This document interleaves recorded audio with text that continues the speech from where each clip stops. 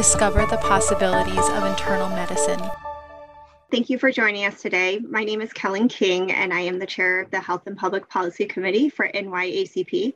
Today, we are just going to have a conversation with two of our advocacy interns. So with that, I want to welcome Dr. Dalhis Dunker and Dr. Kevin Wang. My name is Dalhis Dunker. I am a second-year resident at Mount Sinai Morningside. I'm planning to practice as a primary care physician. Thank you. And Kevin? Yes, my name is Kevin Wang. I am a third-year resident at North Shore Long Island Jewish. For internal medicine, I am going to be starting hematology oncology fellowship at North Shore Long Island Jewish in June, July. Dalhis is actually finishing her 4-week internship with us now, and Kevin is just beginning his 4-week internship. So some of the questions will be a little bit different. Dalhis, have there been any specific bills or topics or issues that have taken you by surprise? Well, so far, I wouldn't say that any particular policy or bill has taken me by surprise, but I think it was interesting. Recently, I was learning about this proposal to transfer the oversight of health professions from the Department of Education to the Department of Health. And I think learning about the implications that we'll have in the scope of practice across several of the healthcare professions was very interesting. So tell me more about that. What did you find most interesting? So for me, being like a foreign medical graduate, it was interesting to see how, like across all over the U.S., the practice of medicine and other healthcare professions is determined by different entities. Like there is not a unified or a standard organization that determines who does what. So here in the US, here in New York, for example, the Department of Health was the entity that until now determines the scope of practice of some of the healthcare professions like nurses, physicians. And now with the Department of Health taking over, we see that in the context of the COVID-19 pandemic and the changes in some of the restrictions that we've seen, seeing how now the Department of Health will have also the authority to maybe dictate or change the scope of practice between the different professions. I think it's interesting. And I'm looking forward to see what will actually end up happening. As part of your research into that, did you look into other states? Are there other states that have the Department of Health that regulate medical professions? Yes, so actually in my review, I haven't compare any particular state with New York, but I had the opportunity to recently review a paper that was comparing the regulation of the healthcare professions across a few countries, including Canada, the US, England, and Australia, and how the differences in how these 4 countries regulate have the impact to affect the quality of care among regions. Yeah, interesting. Tell me what country you did your training in. I trained in Dominican Republic. And how do they regulate it? It's actually a little bit similar to the US. We have the Department of Education, Higher Education, and the Department of Health. They both work in synchrony, and they determine the scope of practice.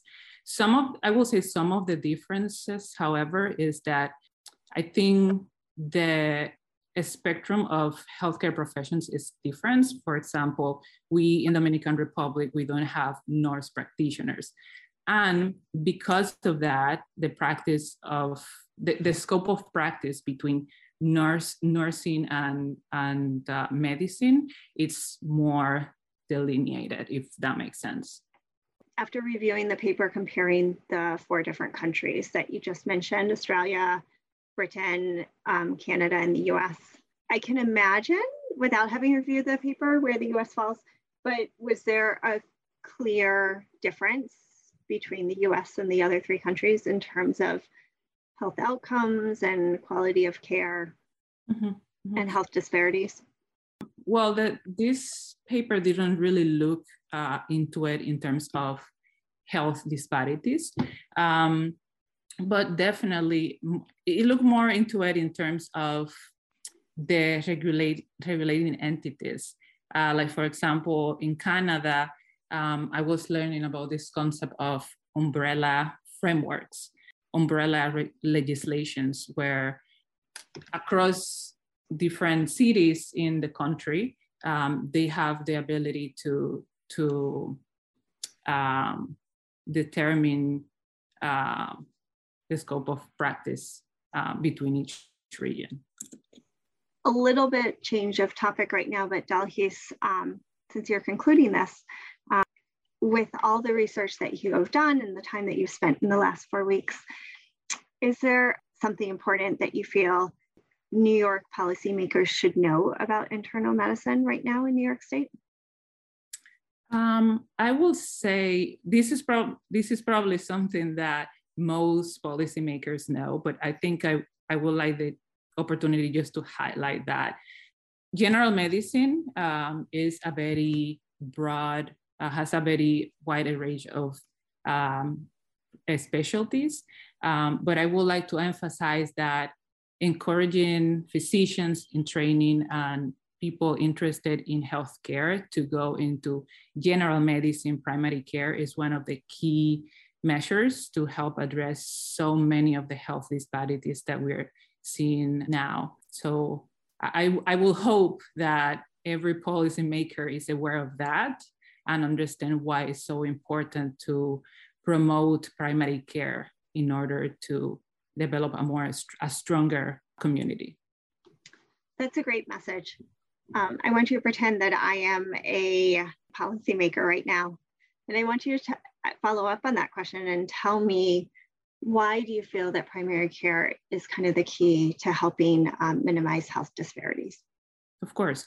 So the reason I believe that is because the healthiest countries are those who have a stronger primary care or have more prevention.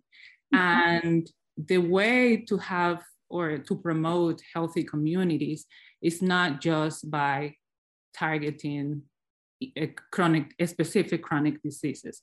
It's instead by promoting prevention and by having physicians who take care of communities from a wider perspective.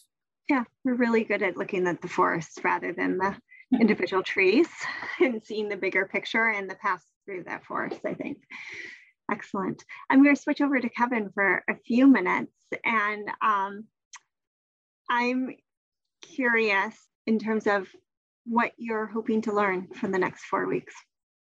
Yeah, I think just coming into it, I don't have a lot of knowledge on advocacy, health policy. So I want to learn first more about the legislator, how laws are created, the NYACP and their role in advocating and writing memorandums and trying to influence policy. Specifically, I'm also interested in malpractice and laws that govern that. And I think a lot of doctors will have more understanding of that when they're in practice, but just to have a sense of what constitutes malpractice and what are the laws that kind of dictate whether this mistake is something you should be liable for, not liable for.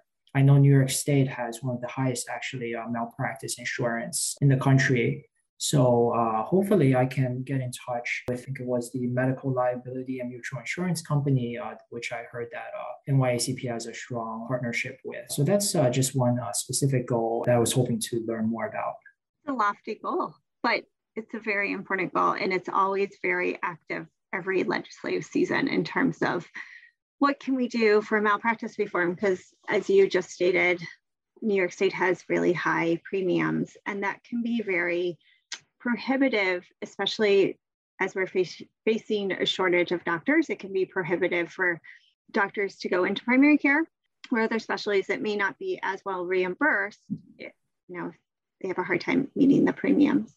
That's excellent. Do you have any other legislative topic interests that you've heard about that you might want to delve into more over the next 4 weeks?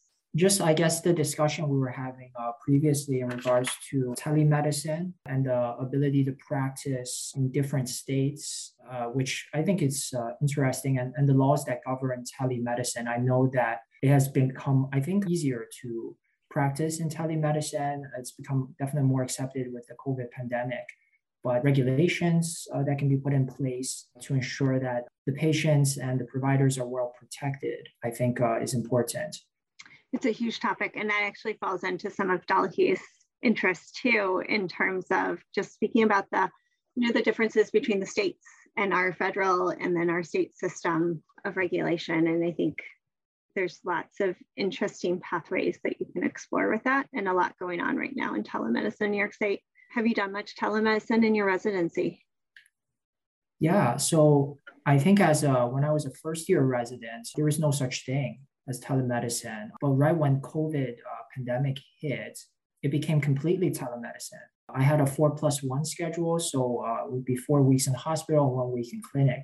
During the clinic week, there would be no patients at all coming in. So we would all be doing telemedicine from home.